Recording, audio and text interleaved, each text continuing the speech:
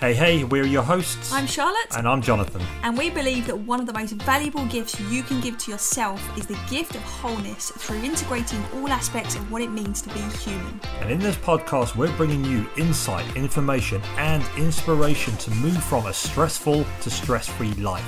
Your journey to becoming even healthier and happier starts right now.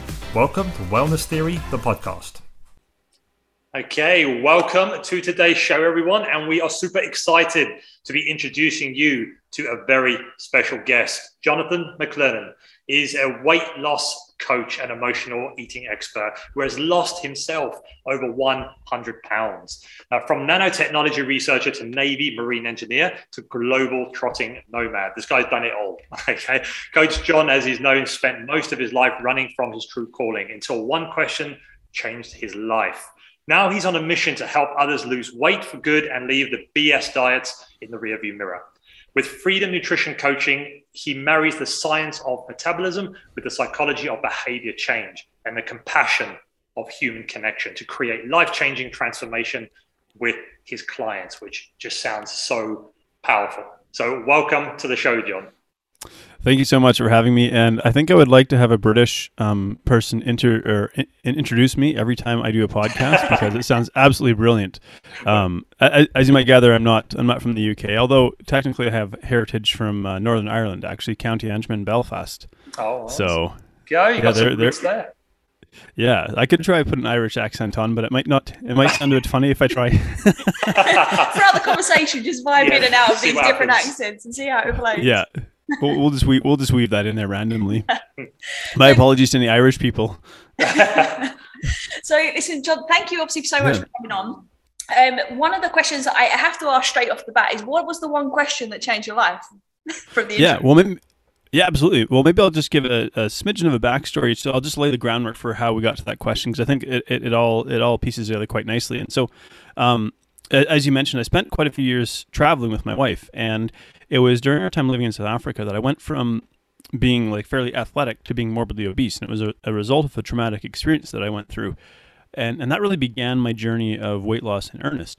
Now, prior to that, I would have thought that anyone who struggled with their weight was just lazy or undisciplined, because that was kind of the world that I knew. I was an athlete, I stayed active, I ate pretty good, that kind of thing.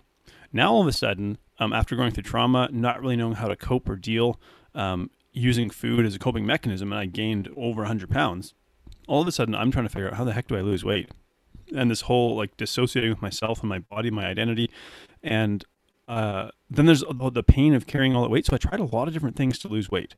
My dietary attempts would have spanned basically from raw food veganism to almost carnivore. And so it's not that I've tried every single diet, but probably every single variation of it. And after a lot of failed attempts, it was really when I finally connected with a coach who really shone a light on what the real problem was. And that was my relationship to myself, and by extension, my relationship to food. And it was really this, I would call it a seismic paradigm shift, because I had tried so many different things to lose weight, and I'd really become very angry and spiteful towards my body. It was as though I felt my body was betraying me, and I've been trying to punish it into submission. And so he worked with me to heal my relationship with myself and by extension food. And by doing that, that's when I was able to finally lose the weight for good.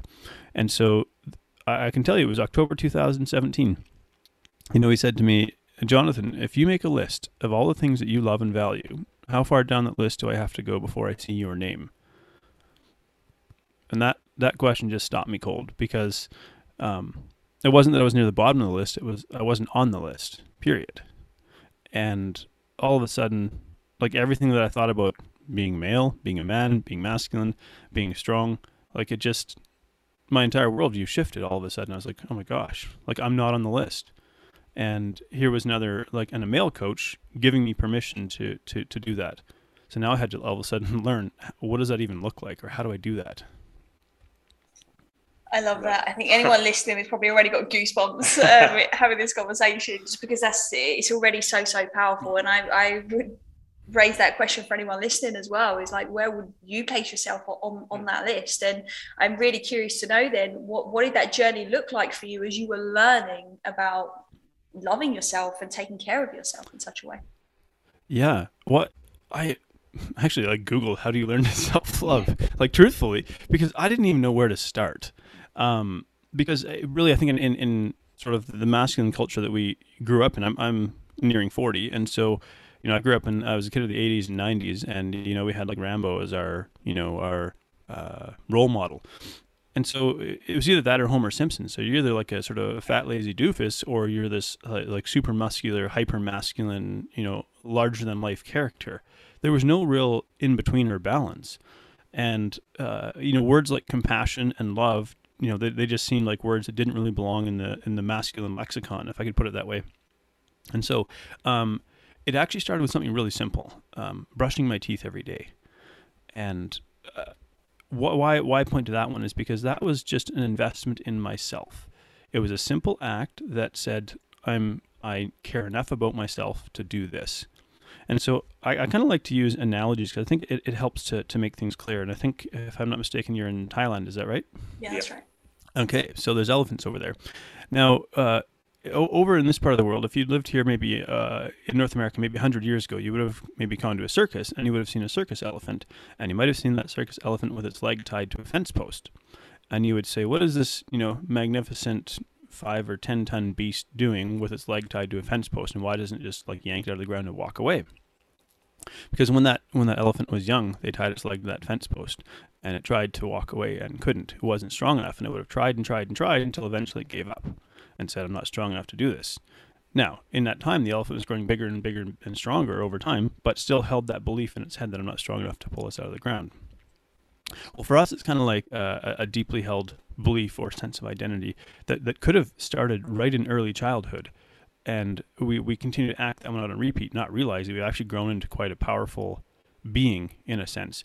And so the way that I visualize it is the first step, the first action you take that's contrary to the belief that you hold about yourself or your sense of identity is kind of like pulling that stake out of the ground.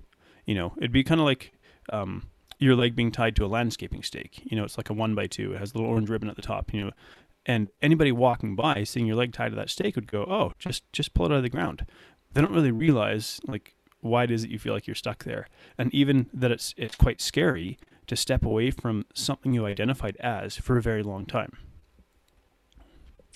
Totally get that. And I think sometimes it's hard for us to realize just how much impact our identity does have on what we believe we can and we can't do, because often within the identity, right, we're not seeing it from the outside, right? It's easy for the onlooker walking past telling you to put it out of the ground, but for you to see it for yourself, that's a whole new challenge. So how did you start to see for yourself what was possible for you, and how did you pull the stake out of the ground? Well, it was that act of brushing my teeth, and it sounds. I'm like, maybe that could be a title of a book I write or something. How brushing my teeth changed my life. But it was because that was the action that was contrary to the belief I held about myself. Because I was really like we go back to, I didn't even hold like a sense of self-love or even really self-respect. In fact, I was the proverbial set myself on fire to keep other people warm, really kind of martyring myself at the expense of others. But that was really a reflection of this deeply held belief that I'm not really truly worthy of love and care. And so it's like I had to try to earn that from everybody by just working relentlessly. And I was a workaholic as well.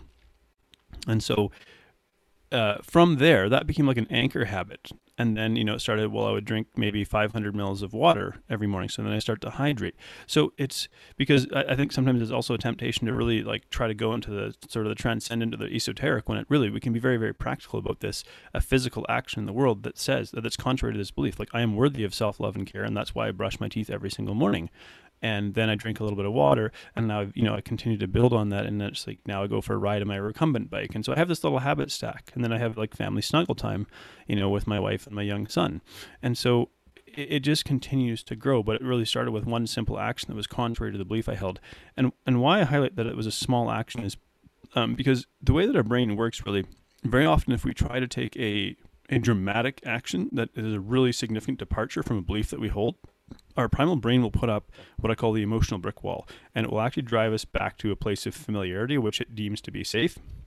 And so this is why we find ourselves maybe getting trapped in patterns of self-sabotaging behavior, where the logical brain will say, man, I don't know why I'm doing this. Like, it doesn't make sense. And it's because, it's not coming from your prefrontal cortex. It's coming from a different part of your brain. Nice, definitely. And it's just so true because like you talk about nutrition, obviously, in this big part of what you do. But as we talk to you in the past and what we've seen that you do, you're not that traditional nutritionist. You're not that person who goes, okay, you need to eat healthy and this is your plan, follow it, you're going to get results.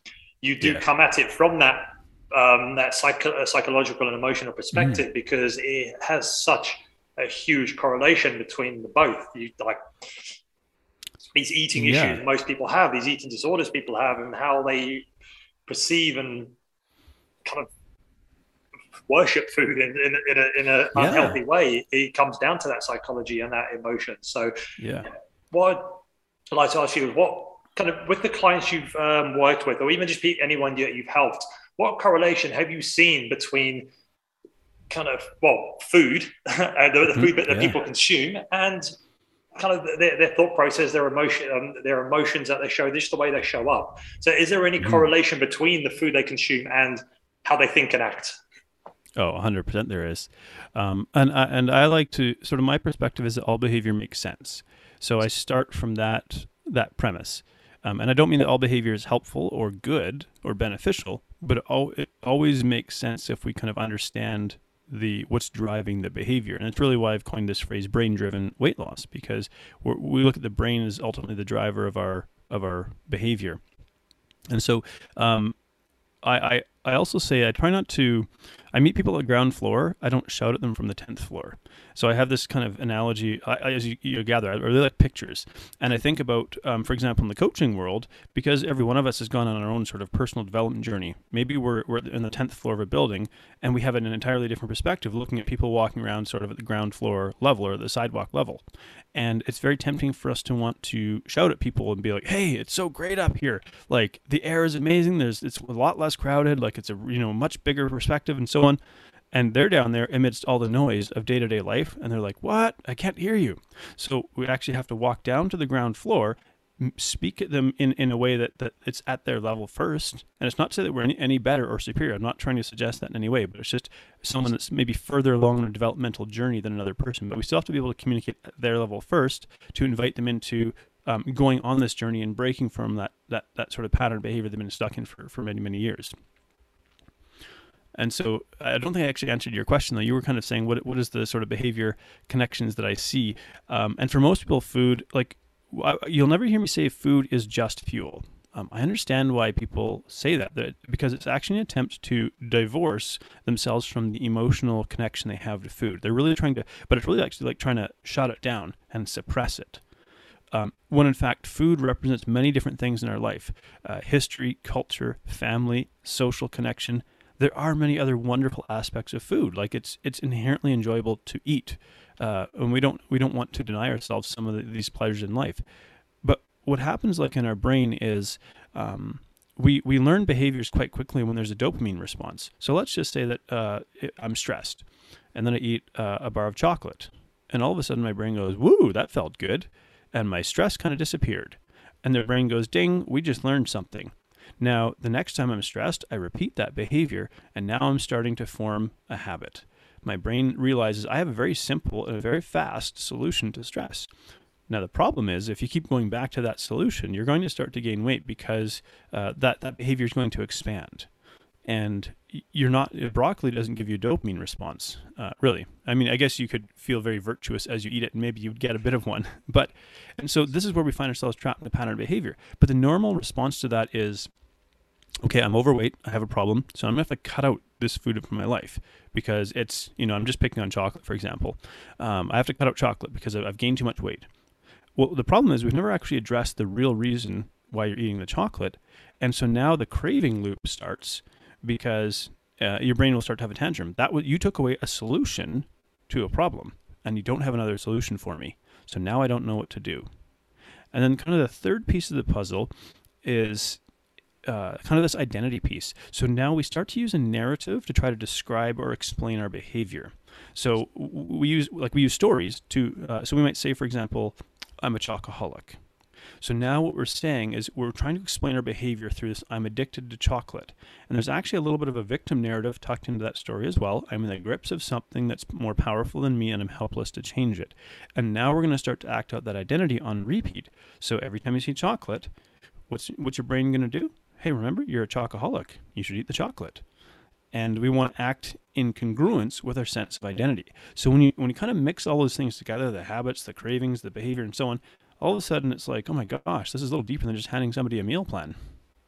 This is like music to my ears, listening to a nutrition coach, nutrition therapist speak in this way, right? Because it's so common. Because obviously, as everybody listening knows, and as you know there, Jonathan, we spent most of our time, or most of our career in the early days in the fitness space, right, which is all about exercise and nutrition. And it was a case of change the behavior, get a different result, right? So stop eating the chocolate, different result, right? And again, people can do these like diets and food shifts for like a week, even 30 days, even 3 months. And usually at that point, it's like the behavior change just usually isn't enough. Yes, there'll be some positive, result from that some way, shape or form, but then how sustainable is that? Because that's when we see obviously start yo-yoing and this kind of dynamic starts, and we fail to recognize what's driving the behavior in the first place. And I think it's so overlooked, which is why I'm so happy that you're speaking about this, because there's that emotional element to it, the state that's driving that behavior. And then there's obviously the precondition, right, that we all have, which is that sense of identity. It's like what we've created about ourselves over time.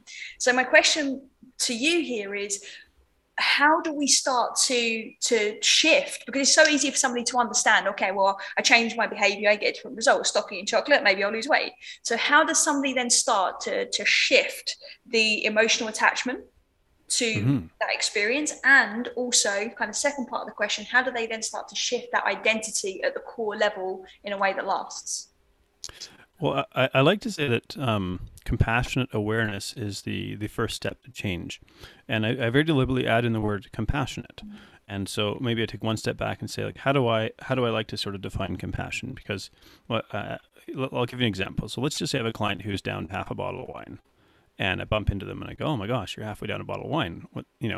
Now the old response might have been, why are you drinking wine? That doesn't work. That's not helping you. And really using shame and guilt to try to coerce a behavior out of them. So there's really negative energy connected with that. The other side of that equation, though, doesn't really help if it's like, oh, well, you're already halfway down. You might as well finish it now because you had a hard day. That's called enabling. And you're actually going to continue to. And so compassion really is kind of this middle ground where we seek to understand the human struggle. And so it's like, all right, you're halfway down a bottle of wine. Let's figure out why that bottle of wine's in your hand, and let's do it without judgment.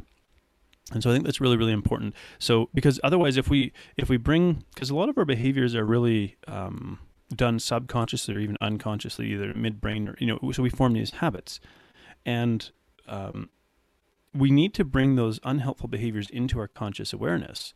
I like to think if we had that spray that they have on CSI, you spray it on the bottom of people's feet and then you shine the UV light and you can kind of see the pattern of their movement throughout the house. You would see a certain pattern of movement when they walk into, say, their kitchen or their pantry or things like that. You would see these patterns of behavior start to emerge. And there's people out there, let's say they've probably found themselves standing in front of the pantry with the door open, just literally staring. And then they sort of come into this conscious, like, oh my gosh, how did I get here? Or like, what am I doing here? Or staring at the fridge. How many people stand in front of the fridge with the door open, just like literally staring, waiting for something to jump out at them? So these things kind of exist in our unconscious patterns of behavior. Now, what might happen if we bring them to our conscious awareness here, so we're going to shine a light on a problematic behavior. The first impulse for many people is to start to judge themselves and go like, this is uncomfortable. I'm a flawed human being. I don't want people to see this. I'm going to bury this behavior. That's the natural response. And that actually really prevents us from being able to grow and change. And so this is why I say compassion is such a crucial element to being able to create change. So we want to, I like to say, almost like giving my clients permission to wrestle with their demons in the light. So I say, we're going to bring these struggles into the light, and we're actually going to talk about it from a curious perspective, and just a human interest perspective, rather than a judgmental perspective or a let's bury that. Because I think even as a young coach, when I was first starting out, a client would share something with me that wasn't really related to nutrition, And I'm like, oh, that's uncomfortable. Like maybe their pet had died, or a relative had been diagnosed with this, and I didn't know what to do. So I'm like, oh my gosh, what do I do with this piece of information? This isn't in my scope of practice. And it's like, well, just be a human, And so I know I didn't quite address your question in one sense, but it's really, I like to start with that compassionate awareness piece and say, let's bring this into our awareness and let's get curious about it. Because once our mind is open and it's not on the defensive, then we're actually more likely to be able to create some change. And so the other thing is, I often refer back to sort of this primal mechanism or primal defense that we have in our brain. If it feels unsafe to be vulnerable because we feel insecure and in danger, even though it's not like we're actually facing a tiger or something like that, but it feels dangerous to be vulnerable, we're going to retreat back into our old patterns of behavior, the safety of familiarity. But if we can create a space where it's actually safe to be vulnerable, safe to struggle, then we can create change. Yeah, absolutely. I mean, I think I agree. I think all change really comes from a space of learning, but a space of awareness, right? It has to. Like, I love that you add the compassionate awareness, because you're right. Like, otherwise we're just closed off to ourselves, right? And that's like the worst place to be if you want to create change. So that being said, though, so that's definitely clearly the first step in opening to change itself and being able to actually observe and look free of judgment. How do you help your clients, or even how have you helped yourself previously with managing emotions when it comes to trying to change behavior in and around food? Yeah, I think the first thing again is to realize that emotions, and including negative emotions, are a part of life. So we come to this place of acceptance, because I think we've really been conditioned, I think particularly in the last 10 or 15 years of sort of the digital media age, where we see a lot of people's highlight reels in a way we've never seen before. It sort of conditions us to have this certain perspective on life, as though when life isn't perfect, when we're not happy, that something is wrong and this must be corrected. And I think that's a really short-sighted way to view life. Life presents a colorful spectrum of emotions to us. And if we don't have sadness, we don't really truly understand or appreciate happiness. If we never experience grief and loss, we don't really understand how to cherish things that we do currently have. And so we need the balance of both to really fully experience life. And so the first thing is really to open up this idea that when you have a negative emotion, it's not necessarily an immediate problem that must be erased, because most people, the impulsive response is, this is uncomfortable, this feels painful, I want it to go away right now. And food is like the fastest way to do that. And so sometimes it's just a little bit like, we could call it like urge surfing as an example. So let's just say somebody has an uncomfortable craving, and I say, can you put like 3 minutes between yourself and the action? So just 3 minutes, spend a little bit of time sitting with that uncomfortable emotion, see if you can figure out, where do you feel it in your body? So instead of shooing it away, say, okay, do I feel it? Where do I feel it in my body? Where is it showing up? Could I put a shape to it? Does it have a color? Is it moving? And so on. So really get them kind of curious about this uncomfortable feeling that they're, and as we begin to get a little bit comfortable being uncomfortable, it starts to shift. And so because we really want to cultivate a sense of resilience, because life will be uncomfortable. Change by nature is uncomfortable. Growth is uncomfortable. And so we need to cultivate a little bit of resilience in the face of discomfort in order to truly grow and change. Absolutely. For sure, definitely. And obviously the one what you said obviously about that emotional connection there, and one thing that I found when working back in the day, obviously with in more of the fitness realm, especially dealing with nutrition, is people obviously that emotion that comes up with that connection to the food, but then where is that emotion coming through from a thought process as well? Is like, why is that emotion there? And then bringing that back to how they actually think and perceive the food they're eating. And this is where people start beating themselves up about, oh, I had a biscuit, I feel guilty, I feel ashamed. Why did I do that? That was bad. I literally ruined all my results. Yeah. And it's like, yeah, but like, and then obviously that thought process eliciting those emotions, and that's creating that chemical response in the body. And then it's like, it is, yeah. and it's not. You're going the opposite way to the result you want, and then you blame the biscuit instead of blaming the emotion. Like, not blaming it, but you're not taking responsibility for the emotion, which is attached to the thought that you're having about your relationship and your belief around food. I've had so many times, even now, I still hear it, which is, in this day and age, is about, oh, I don't eat carbohydrates because they're going to make me put on fat, or I don't eat this food, it's bad for me. And I heard this stuff 20 years ago when I first started as a personal trainer, and I'm still hearing it 20 years later. And it's like, it's quite a scary thing to know that's still going on out there with everything that we know now. And what we know, but that does come down again to looking at social media, looking at what's out there, and looking at the messages that people are putting out. And it's still the same message is, again, like you said, it's follow these new exciting diets because they're going to work for you and avoid everything else. And what I like to try and get people to understand is that when it comes to food, your relationship with food, it's no good or bad. It's about how you perceive that food. It's your thought process and your belief system that is creating your emotional attachment to that food. So what's your thoughts on that, and and also the challenges that your clients face when they come to you around their belief system with food? Well, you kind of highlighted what we would call the all or nothing mindset. And, one of my favorite pictures of that is like if you get a flat tire and then you decide to slash the other 3 tires. And in my case, I was so disordered in my behavior that I'd set the car on fire and walk home because I'd angrily just want to spite myself for a tiny slip up. And so we call these cognitive distortions, right? So it's when we develop this exaggerated sense of reality in our head about what just happened. Like, for example, I have a headache, so I probably have a brain tumor. Like, oh my gosh, that's quite a leap to make there, or we use like overgeneralizations. I always screw up on Fridays or things like that. And so when we recognize these thinking errors that are taking place, again, that's where that awareness can start to create change, because these cognitive distortions really, they cause us a great sense of despair. And so I think a lot of people aren't even aware of the cognitive distortions and thinking errors that we experience. And so again, to sort of bring it back to this awareness piece, when you catch yourself in a thought pattern like that, you're actually allowed to take a step back and go, hang on a sec, is that likely what's actually taking place here? Is my entire day ruined because I ate a biscuit?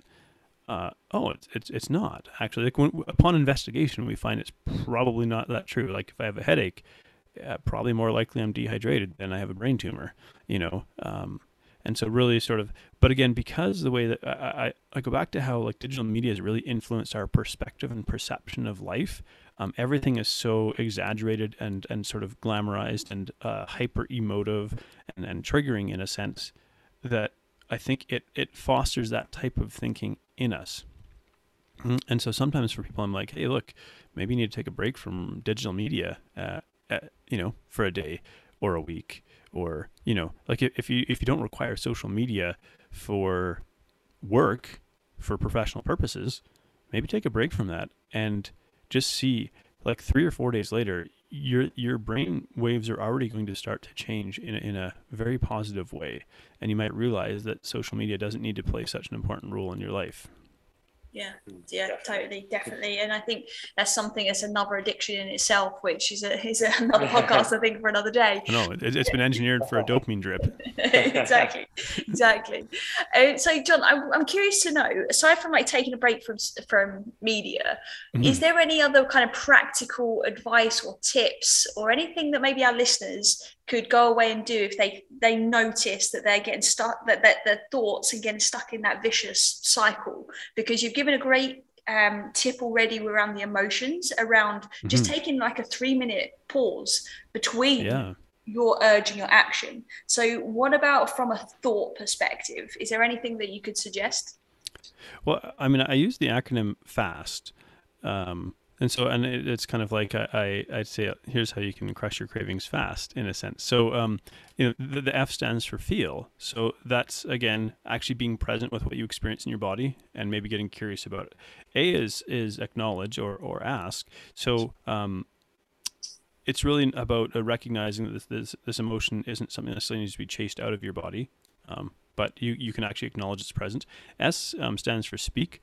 You don't necessarily have to speak verbally out loud, but really produce some language. Can you put words to what your experience is? Whether it's written, whether it's speaking, and it doesn't matter if you're talking to yourself, writing on a piece of paper, talking to a friend, but can you verbalize what you're experiencing? That one can be a little bit tricky for people because sometimes these feelings and experiences actually come from a time in our experience before we really had linguistic abilities. In other words, before we're maybe 2 years old or things like that. So it's and T is time. That's that time piece. So the most intense part of our emotional experience, it usually lasts about 7 to 10 minutes. It kind of comes and goes like a wave. And so with the understanding that it feels like in the moment it's going to ramp up to infinity. Like it's getting more and more intense. It's not going to stop. It's going to ramp up to infinity till my head explodes. And that's not the case. It's going to reach a peak and then it's going to drop off. And yeah, it might come back because they come and go in waves. But even with that awareness, that equips us with, okay, this is going to be uncomfortable for a period of time, but I can deal with that now that I know there's a finite limit to this experience, and that allows me to move forward. Yeah, perfect. Super helpful. I like that a lot. We love an acronym, don't we? So, That's good. Really, really useful. Definitely. I'm really curious to take this conversation really back to kind of how you started, where you said that your journey in terms of weight was triggered by trauma. So I'm curious to know, was that just the behavioral side of your decisions around food that was a challenge, or was it also more of like a physiological perspective, as in your system was in very much a triggered state that it stops you from being able to lose weight? I'm curious kind of how that played out for you. Both. So because we continued to live in South Africa for another 4.5 months after the incident occurred, and so because of that, there were multiple other incidents, none quite as severe and violent as the first one that happened to me, but there were multiple incidents that it just compounds on the original trauma that's never yet been resolved, and so it just creates these layers of stress. And so cortisol is just like through the roof. If you were to do, I'm not sure if you're familiar with the Dutch test, it's dried urine test of comprehensive hormones, and that's a way you can sort of analyze your 24-hour hormonal fluctuations. And I did a Dutch test a couple of years later when I was back in Canada, and my cortisol was still like redlined. They're like, you have enough cortisol for a horse. Like it was off the charts. In other words, like it was past the red marks on their calibrations. And then we really interesting, we look, and I had virtually no testosterone at all. And then really high estrogen levels, and that's also driven by excess body fat. But I don't want it to get lost on the endocrinology trail here. But just that there's that element first of all, the compounding stress. Then there's all of the like intrusive thoughts, and so after being traumatized by a violent attack, there's the desire, the temptation to want to take back what was taken from me. I think we could say that hurt people or want to hurt people. And so for me, I had a lot of thoughts of like violent retribution, and that was a really difficult place for me to be, because I actually didn't want those thoughts in my head, but they kept showing up. And because there's always a part of the brain, or at least I felt in my experience with trauma, there was a part of my brain that recognized that like something's not right here. This isn't who I am. Like I'm not a violent person. So to experience these thoughts where I literally wanted to set traps for people so I could carry out violent retribution, I knew I was in a pretty bad place. Yeah. So food was, again, probably the most socially acceptable way to still function in society. And it wasn't that I deliberately set out to be a binge-eating food addict, but it was that the pattern of behavior that I described earlier. I ate something and it's like, okay, that brought me a little bit of relief. It didn't solve the problem, but at least allowed me some breathing room. Turns out I needed a lot of breathing room because I ate a lot. And so you have the massive sort of stress, compounding stress response, being built on this original massive traumatic event, along with everything else that was going on in my head.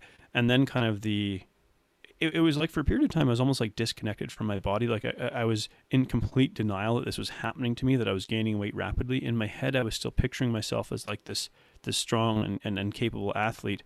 And it wasn't until we actually got back to Australia, where my wife is from, that I was kind of able to take stock and go like, because now at least, even though I was still traumatized, I was out of the immediate danger, because living in South Africa, after you get, you can only get robbed and broken into and, attacked so many times before it just, it feels like there's no relief, there's no relenting and no letting up. I also wasn't sleeping in that 4.5 months, like really, we would, so you add that into it as well. There's really no rest and recovery taking place. Like I was just in a very, very atrocious state of health, for lack of a better word. So when I kind of took stock, it was just like, I was stunned. How the heck did I get here? Because for the last 4 months, I was basically reliving my trauma daily, and I was kind of like almost somewhat like it's amazing how I was able to function in my day to day. I was able to carry out my executive functions in terms of the instruction that we were doing with our students and things like that. But it was all like this facade, because inside I was just filled with all of this internal turmoil from rage and distress and things like that. So when I got back to Australia, it was my opportunity to sort of start to breathe around this and take stock and go like, holy crap, like what happened to me? How did I get here? But for me, it was actually really distressing to kind of take stock of the reality of my situation, because I'm like, I've never been here before in my life, and I have no idea how I'm going to find my way back. And so that thus began this really difficult journey that probably spanned, it was from the time the incident happened to the time that coach asked me that question was 6 years.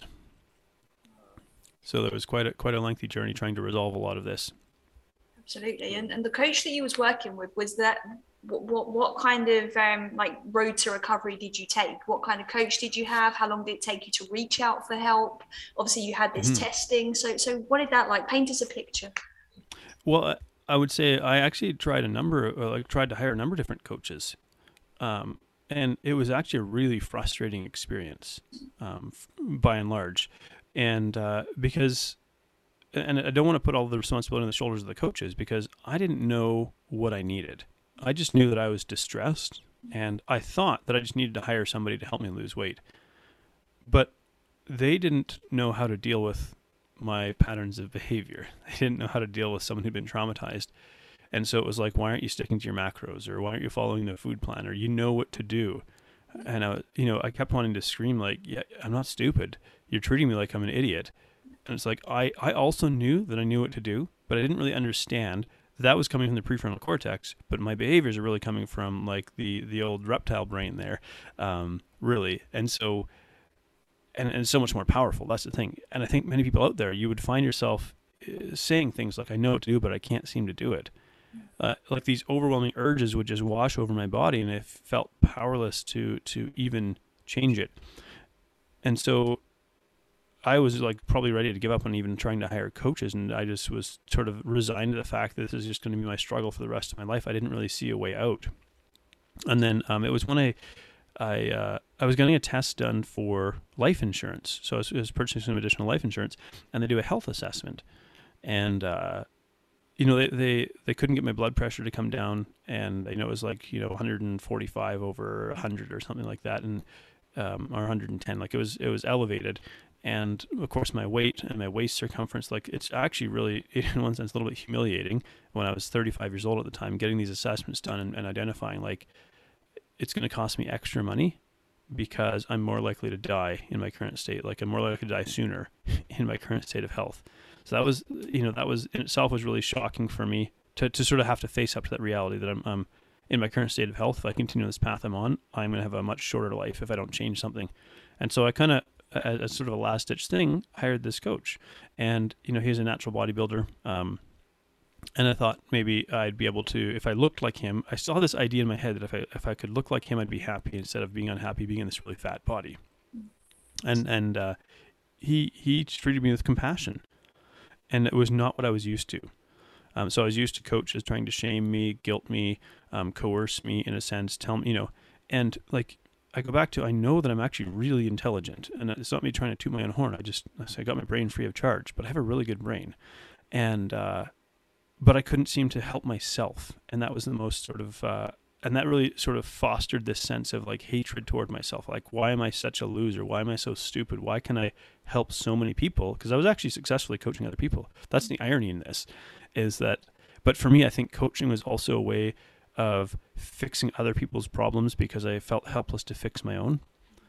So it was this really like I look back now and I go, oh my gosh, like this is this really messy sort of psychological and emotional journey that I was trapped in. And so it was this coach that showed me compassion again, and really was able to ask really good questions, and then kind of hold space for me to, I almost don't like that term because it's really cliche to say hold space, but really be present with me as I grappled with and struggled with these questions, and not necessarily, feeling the need to shout answers at me or tell me, but just to let me wrestle with these things, and just ask curious questions and kind of explore the process with me. And it really began to feel okay to be where I was at, and okay to be struggling, and okay to be human. And I think that was the biggest catalyst for creating lasting transformation. That's huge. I mean, I'm just curious. The bodybuilder that you went to, did he have any like other qualification or experience in this way in terms of helping somebody with your patterns? I don't know if he knew exactly what he was getting into with me either, because I didn't really know. I still didn't know exactly what it was that I needed help with. That's the truth, and I think this is where a lot of people find themselves, where they're like, I need help, and I don't know what to do. And this is what keeps people turning to, I call it the lottery ticket mentality, like turning to different fad diets. And, in one sense, you could say a lot of these fad diets will work to a degree, because they really all involve the same basic principles, kind of restricting your food intake, eating more whole foods, eating less junk food, moving your body a little bit more. So these basic fundamental principles of health like still apply in a sense, but unless we address like the inner work. And so he is like a precision nutrition level 2 master coach, which helps. And I have that certification now as well. Because of like his work, I was like, whatever it is that you're doing, this Jedi mind stuff, I want to learn this too. And so I think that was a really big part of it. Why I decided to go after that qualification as well, because they really explore the psychology of behavior change and the concept of deep health, which is really fun, like looking at the human being as a whole. And so I think that was again really this eye-opening catalyst for me in terms of, okay, I need to change how I approach myself. And as I was able to change my relationship to myself and how I worked with myself, I was actually able to really shift how I worked with clients and coaching them as well. Nice, I love that. I really, the reason I asked that was I was curious to know, is it just compassion that was the difference from all of them? But it was obviously compassion, and also him having a greater understanding of human behavior and essentially wellness, rather than just nutrition. I almost think, and this is just opinion, obviously, that precision nutrition have almost done themselves an injustice by almost pigeonholing themselves as just nutritionists, because I think there's so much more to it than that. But that's just opinion. No, I agree. Because I'm connected with some of I've even coached some of the precision nutrition employees. Because I obviously working with them, being in their program, and I got to know some of them, and so I've worked with some of their coaches as well, and I agree that they're doing a really, really good thing, but in a sense they've been a little bit pigeonholed because there's now this very large organization that it's like trying to turn a cruise ship around or an aircraft carrier around. Like you can't really do that. But for me, I like that in one sense, because I'm like a much more agile little company, and I have the ability to create these shifts, and I can't really talk about it publicly yet. Like there is a collaboration that I'm forming with some coaches, sort of around this, and really building on the foundation that PN set. And so we're just starting to try and figure out what this actually looks like. But we recognize we need to amplify these voices that are speaking about this in an entirely different way, because there's still people out there now, their experience is going to be a really frustrating one, because I think a lot of people become coaches or trainers, maybe because they're already like fairly fit, and we kind of look at them and we treat it like success leaves clues, but really what we're looking at is survivorship bias. A lot of people will maybe look the way they do, even in spite of what they do, not necessarily because of what they do, and then other people will try to follow whatever it is that they do, and it doesn't work. And that was the case for me. Hiring these coaches who had, good physiques and looked good on Instagram, didn't translate into actually being able to work with someone in a real world way. Absolutely. I'll say if literally every single health and fitness course out there came with that element of mental and emotional intelligence and understanding how we actually function as one, I don't think we'll stop seeing this this circle of chaos and destruction every year, where people have the good intention to want to improve their health or improve their weight or whatever it is, but then obviously find out the fact that the information that they're being told is not complete, and they're going around, like you said, from coach to coach, from guru to guru, from whoever it is, getting the same information or something different, conflicting, and there's no connection there. I think it's also, if I could just chip in there, I think it's also an artifact of the Western medical model as well, where we've really glorified the specialist. It's like, if you have a problem with your gallbladder, you'll see a gallbladder specialist. If you have a problem with your elbow, you'll see like an elbow specialist, or a problem with your shoulder, you see a shoulder specialist, and so on. And there's a real disconnect. You don't have a team of people going, let's look at you as a cohesive unit. And yeah, we can have these specialists, but like they're not, there's these walls of communication that aren't happening.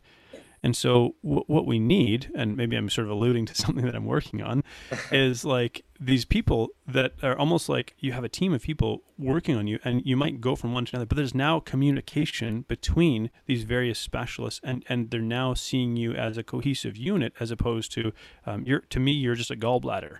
And once we fix your gallbladder, I'm done. Yeah. Exactly. No. And so we want to create this communication around, like, well, what about the brain? What about the gut? What about the human kinetics, and so on?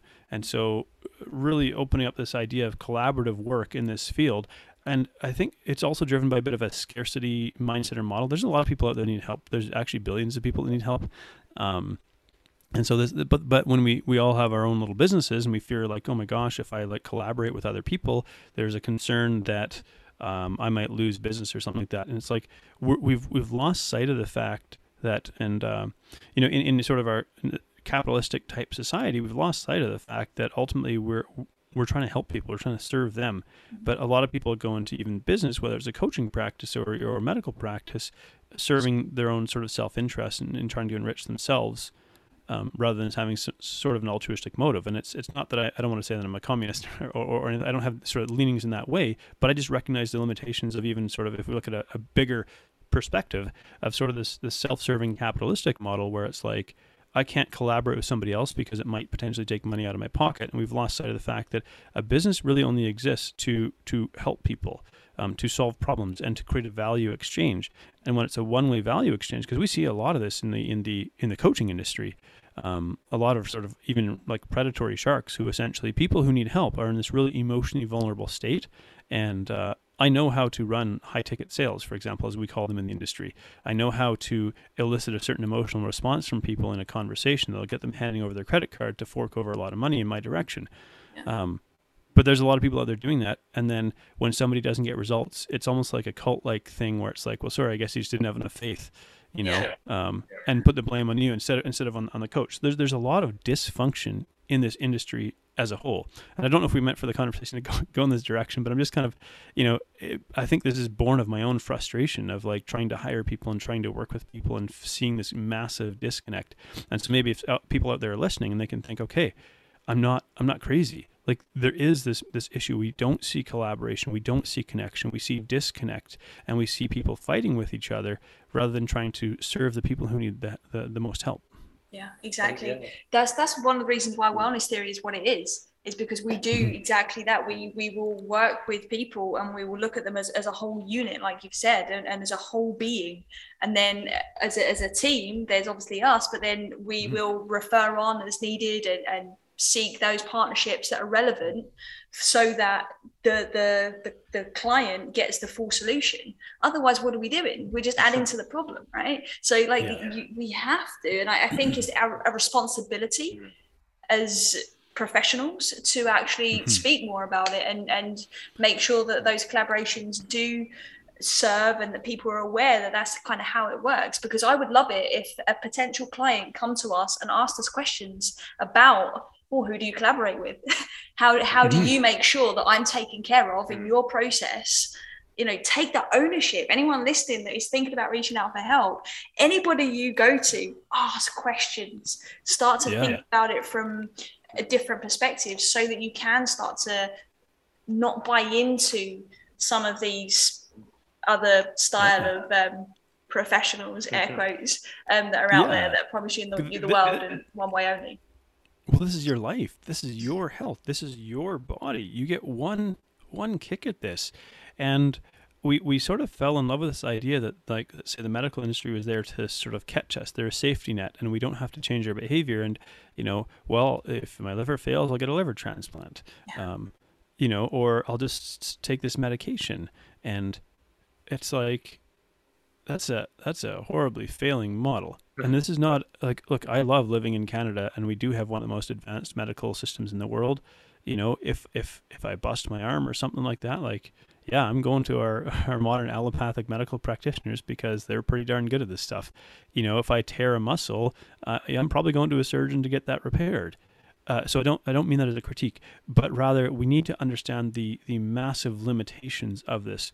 We have a triage model, so it's like, if you're maybe hypoglycemic, for example, you're not full-blown diabetic, but you're trending in that direction. If you don't change your behavior, you will become, say, a type 2 diabetic. Well, the medical system really can't help you. They have to wait until you're full-blown diabetic, and then they'll start treating you. Yeah. And it's like, that's where we're at. And there's so many people in the pipeline that are that far down the line that somebody who is, maybe hypoglycemic rather than being diabetic, they can't get the help they need from the medical system because you're not a priority. So we now have this backlog, this sort of tsunami of healthcare issues that are clogging up the triage because people, in one sense, aren't taking ownership of their health because perhaps they were actually sold this idea that, like, pharmaceutical intervention will save you, or medical intervention will save you. You don't have to change your behavior, and so on. I mean, here's a whole other podcast really about the environment that we live in that drive, looking at food companies and food manufacturers and so on. That'll have to be another conversation. But I think what I really just want to highlight is we must take ownership of our own health, because there really isn't anybody out there that can save us. There isn't an institution that's going to save us. The only way that you're going to experience, at least have a shot at having good health is if you take ownership of it yourself. Yeah, that's like rule 101, isn't it? It's principle 101 of anything is you've got to own it, otherwise nothing's going to change. Yeah, you can't rely on something else to keep you healthy. You've got to take proactive measures to keep yourself healthy and living a long life, but a long life of quality. Just being responsible. Exactly. And that's it. It's like I've seen it a lot where people, as they grow older, they live to 90, 100, but their quality of life is shockingly bad. Like, they can't do anything. And that's because they haven't looked after themselves. They haven't taken that responsibility when they're younger. And from years ago, it's not their fault. It's just, that's all they knew at that time. But now we know, we have the knowledge, we have the capacity. Like they said, with the explosion of the internet, social media and everything, there's no excuse not to know anymore. And it's now it's that time to really start to take that responsibility back for ourselves and start to realize that we are the only ones who are going to be able to create the life and the health that we want. But we have to take that full ownership. And I think when people can realize that, they'll stop relying on, this has happened, I need to go and see someone, or this has happened, I need to take this, or this has happened. Ask, like Charlotte said, ask the right questions. What do I need? What do I want? Yeah. And I think there's been a real pushback or resistance to patients or clients being empowered. And it comes from this sort of fearful, insecure space. Like, I remember going to a doctor one time, and I started describing some of my hormonal issues, and he said to me, "You actually know more about this than I do." And I really respect him for saying that. This is not trying to say I'm smarter than a doctor or I have a doctor's equivalent education or something like that. But he said, like, I'm a general practitioner.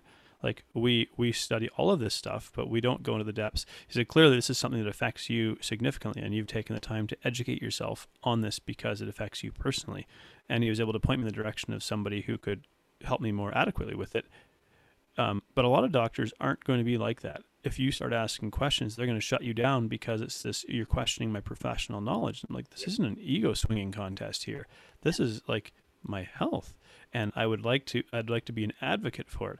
So it's unfortunate that we find a lot of resistance still in sort of the medical industry. You know, I greatly respect doctors. Man, it's got to be like an incredibly challenging profession to basically hear everyone's problems all day long, and you get maybe 5 minutes with them. And you know, it's not they're a part of sort of a broken system in a sense. Most doctors went into medicine because they want to help people. I understand that. So again, I really do, it's not me talking down about doctors necessarily, but it's like we want to understand the limitations of it, and we do want to become our own best advocates. And if you're not hearing something that that really supports you, then you're well within your rights to go and seek a second opinion and have have another conversation about this. Yeah, and look out for the red flags. Look out for the doctor that is just shutting you down and not actually trying to help you find a solution. And I think it's a surprise. I mean, I was surprised the first time I spoke to a doctor. Bearing in mind this was kind of early days. I was still in the very much the fitness space, and there's an understanding of nutrition. It's not nutritionist, but there's a solid understanding underpinning my qualification at the time. And I was talking to him, and he didn't know the first thing about nutrition. And I was like, hang on, are you not a doctor? Like, it's not quite how I said it, but I was like, you're not a doctor in my head. And he was like, just like you said, he was a general practitioner. He knows a bit about everything. He knows enough to almost signpost you on to the next thing. Right. And I remember at that moment, I was shocked. I was like, whoa. And I think that was when I woke up to the state of the medical system, because, you know, the way I was raised is like, doctors have the answers. You know, it's the doctor that has the answer. They're like a superhero, right? And so we've almost set them up to fail because we go in with this expectation that they should know everything. So again, it comes back to that shared responsibility, I think. Absolutely. And you know, we've lost the ability to kind of tune into our body. And I know we didn't tap into this very much, but there's again, I would point a finger at, we live in a world that is filled with emotional anesthetics. So whether that's Netflix, whether that's junk food, whether that's readily available alcohol, and, you know, the encouragement of overconsumption, there's all these emotional anesthetics available. And so we actually avoid and are even fearful of tuning into our body and hearing what it might tell us. And I think we could head off a lot of potential health problems if we were willing to tune in when something isn't quite right. And it's not that we want to become obsessive and fearful, but rather just curious and open. And so when I work with clients, one of the things I have them practice is what's called a mind-body scan. Let's just get a sense of what's happening in your body in this moment. Just get used to the idea of tuning into it. You know, are you really experiencing hunger, or is it something else? And we've kind of lost that ability. And I think if we were able to listen to our bodies, and I mean, there could be a whole other podcast about what does it even mean to listen to your body. You know, what does that look like? But getting curious about it again. I think this is a part of, again, taking ownership of your health. Not necessarily filling your time with emotional anesthetics, but actually, like, what do you want your body to be able to do? And are you able to learn how to listen and tune into it and what it's telling you? Yeah, totally. Definitely. Her body scan is something we are huge advocates of. It really helps to teach people to connect on a deeper level with that and start listening. So it's such a simple but very powerful exercise to do. We heavily hold the belief that everybody has their own answers, and that doesn't always mean they know how to, you know, take the exact right next step, but at least they have the ability and the intuition enough to ask the question that leads to the right place. Right. So it's not like you're going to do a body scan and suddenly you cure a broken arm. Right. That's obviously not going to be the case. But what we need to do is be able to actually be aware of sometimes the most subtle things, so that we can start to see, well, what's coming up with that. Is there a solution already there that's coming up for you that you could try, or that you'd like to do, or you're being drawn to? Or is it bringing up a question that's leading you towards something that could be resourceful for you? And I think if anyone listening to this is maybe a bit overwhelmed with what we talked about in terms of the medical system and things as well, I think it's a brilliant place to start and just see what comes up for you. Yeah, absolutely. I mean, just a very simple practical example. Yesterday I ate like a hash brown patty, and I don't regularly eat them, but I was like, oh, it looks kind of good, so I'll try it. And kind of later in the day, I just felt kind of refluxy, I guess I would say. Like, just kind of felt like my stomach felt off. I felt like a little bit slightly queasy and so on. And I was like, okay, that's kind of a good sign. Like, this isn't something I regularly consume, and it's not exactly a paragon of health here. A hash brown patty. I enjoyed eating it. I ate it slowly, took my time and enjoyed it, but I didn't really enjoy how I felt after. And I go, yeah, that's why I don't usually eat these things. And maybe that's also me saying, even as a nutritionist, I don't always eat like a perfect, like virtuous monk. So, but it's when we get tuned into this, we go, okay, this is why I don't necessarily eat these things regularly, because it doesn't actually sit that well with me. And when there can be actually some enjoyment, some really genuine enjoyment that comes from eating nourishing food, because it doesn't leave you feeling like that afterwards. You go, oh, like I don't feel bloated. I don't feel sick. I don't feel like exhausted or sleepy after a meal. Like, I feel energized. That's a really good place to be after you eat, some really quality nutrient dense foods. Yeah. Yeah, absolutely. It's it's something that we always advocate to our clients as well, is when they are eating, is if they're not getting a result they want or they don't feel great, is listen to your body. What's your body telling you when you eat? Your body knows. Your body knows. Your body's sending you those signals, and it's very clear. If you feel rubbish and bloated and you've got them in abdominal pain, like after eating something, that's a clear sign that your body does not like what you're putting into it. And that could still be the quote unquote healthy foods that society tells you is healthy. It could be an apple. It could be an apple. It could be eggs. It could be whatever. It doesn't just mean pizza, chocolate, and processed foods. It's finding what is working for you and what's not, and that's individual to everyone. I know people who have an aversion to broccoli. I know people who have a but John loves broccoli. I love broccoli. I have to say this. Yeah. John, broccoli is like one of John's favourite. So do I. I do. Yeah. There we go. You can be broccoli buddies. Buddies. Broccoli. So I think people named Jonathan really like broccoli. Exactly, the legendary name, and No, but like I say, if people just start listening and start listening to like, this is healthy for you, this is not, and start actually listening to what their body's saying is healthy for them or not, then I think people start to make those right decisions. And if they want something that they like to eat, but they know doesn't affects them in a negative way, that's a choice then. At the end of the day, they make that choice. They know what the result's going to be, but they're having it because they like it. And then, but they don't have it very often, like you said, like with yourself. And I do the same as well. I don't do real well on pizza, but I love pizza. And I'll have it once in a while because I love the taste of it. I know it doesn't affect me great. I don't feel great after, but I know that's going to come up. And I definitely make sure I won't eat that if I've got something creative or something productive I need to be doing like the next day.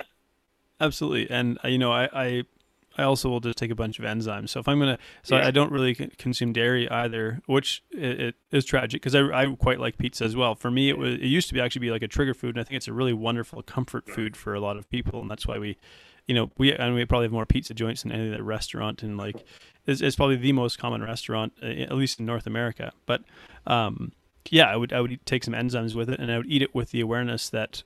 But now I would eat maybe 2 slices of pizza instead of when I used to eat an entire pizza to myself, kind of thing. And it's funny that you mentioned sometimes healthy foods don't sit well with you. Like I don't do so well with legumes. So whether it's kidney beans, chickpeas, that kind of stuff. I have all these dried lentils and kidney beans and chickpeas, and I guess they're kind of in reserve if like food supplies get really scarce. Exactly, it's a last resort. In that case, I'll consume them. But yeah, I want to like them actually because they are really nutritious. But no, it looks like I swallowed a beach ball after I eat them. And so there's a lot of similarities between you two. It must be a Jonathan thing. Yeah. I would also like to just add as well around this is we can take the same approach to nutrition in the same we can with emotion, because I want to point something out you mentioned earlier in the episode where you said that actually that life is the full colourful experience and spectrum of emotion, right? We're supposed to feel all of it. That's what it is to be human, right? And I think it's also the same with nutrition. It's okay to be experiencing different food groups and different things so long as you're aware of how prolonged you experience it for, because that's when it starts to become a problem. Like you said, having 2 pizza slices instead of a whole pizza, right, is the difference. It's very similar if you were to think about it in emotions. Having a few bad days is okay, but if you entertain a cycle that keeps you there, again, it's going to end in suffering. And I just think there's so many parallels. I think if we can just start to look at the way that we're thinking about things, I think really a lot of suffering could really start to come to an end. What is that quote? Like, struggle is inevitable, but suffering is optional. Nice, yeah, exactly. Yeah, I'd like to take credit for that, but it's definitely not not my own originally. Maybe a listener, if there's a way to leave a comment somewhere, can let us know where that quote originated from. But yeah, I believe it goes. Yeah, struggle is inevitable. And actually, I think we should not. Again, we shouldn't reject struggle, because that's where we find growth. It's where we're forced to become resourceful and dig in and find our strengths and find the tools that we But suffering is optional, and so. Maybe it was something like Viktor Frankl, or who wrote Man's Search for Meaning, or someone profound like that. So, and anyone who's listening, just go and read that book anyway. Man's Search for Meaning, Viktor Frankl. It's one of my favorite books. I believe it's a must read for every human being, no matter where they are. But I totally agree. We always say that stress is also a choice, but meaning your reaction to it, right? It's not your fault, but it's your responsibility. And I think that comes down to a lot of things. And I think if we can start to really own that, and own those statements, and own those quotes, and really look at the depth of what they mean, I think, again, the world would be very different. It would. Awesome. So this, God, I literally could just talk for hours. Crazy. I hope so. Anyone listening, I hope you're ready to go for another 4 hours. No, I'm just kidding. Yeah. Well, we'll just have to connect for a few more episodes. For sure, definitely. On Wellness Unplugged or on Wellness Theory. Either way, I think this is the beginning of like a really fruitful collaboration and connection over the years because we have very similar beliefs and ideals, and really the goal of creating better human beings, or helping people to become better human beings. Yeah. Definitely. And what we're talking about today, and what you shared, it's probably blown a lot of people's minds, and they're probably still processing everything that's going on, which is like amazing. So is there anything that you would like to add to what to the conversation? Is there anything that you feel that the listeners really need to know and to take away with them? I would say you're not crazy and you're not broken. Nice. And in that, I mean, if you're experiencing something you can't seem to get answers, it's not just in your head. There is something going on, but you just haven't necessarily found the answer yet. And sometimes that can feel really discouraging, and you wonder, is there any hope or help for me? And really, I speak from personal experience. I look back to the person that I was. If you would have met me 10, even 7, 6 years ago, you really wouldn't recognize me, except maybe I have some facial features that are still the same, and maybe a couple more gray hairs. But the individual you would have interacted with is very different than the person that I am today. And so it's you don't think this is the end of the road for you if you're struggling. So you're not crazy, you're not broken, you just haven't quite found the answers yet, and keep searching because it's worth it. Nice. Beautiful. Great statement to finish on. Exactly. Sums it up nicely. So before we do wrap up, where can our listeners come and find you? freedomnutritioncoach.com. So that's my website there. And I will put a little caveat in there. I do need to kind of update some of the content on the website to really reflect how my own shift in coaching has occurred. But freedomnutritioncoach.com. I do have a short ebook if people want, called Crush Your Cravings, and I go into a little more detail of one of the things that I touched on here, and a couple of other steps you can take. So freedomnutritioncoach.com/book. So try to make that as simple as possible. So we'll put the links in the show notes as well. So it's easy. Yeah. And then, of course, people are welcome to send me a friend request on Facebook. I haven't hit my limit yet. So my username is Canadian Nomad. So Canadian OMAD. There's only one N there. But yeah, you're welcome to send me a friend request, and just I'm pretty down to earth. I love having conversations with people, and so you're welcome to people are welcome to reach out and just shoot me a message and say, hey, you mentioned this. I was kind of curious if you'd expand on it. I'd be happy to do that. Amazing. You are definitely down to earth, and we are very grateful that you've taken the time to come on to the Wellness Theory podcast today. And for you guys listening as well, we've also done an episode with Jonathan on Wellness Unplugged, which is his podcast, which we'll also put a link to in the show notes as well. And I'm sure this will be one of many future conversations. And thank you so much. Yeah, thank you for having me, and thank you for the work that you do as well. I think it's really important that we have more people in this space, so I really appreciate that. Thank you. If you enjoyed this episode and you haven't done so already, hit that subscribe button so you never miss an episode. Then share it with a friend who you think might benefit. Spread the word. That's how we're going to impact the world, by helping each other. We appreciate you so much, and as always, unconditional love and wellness to you.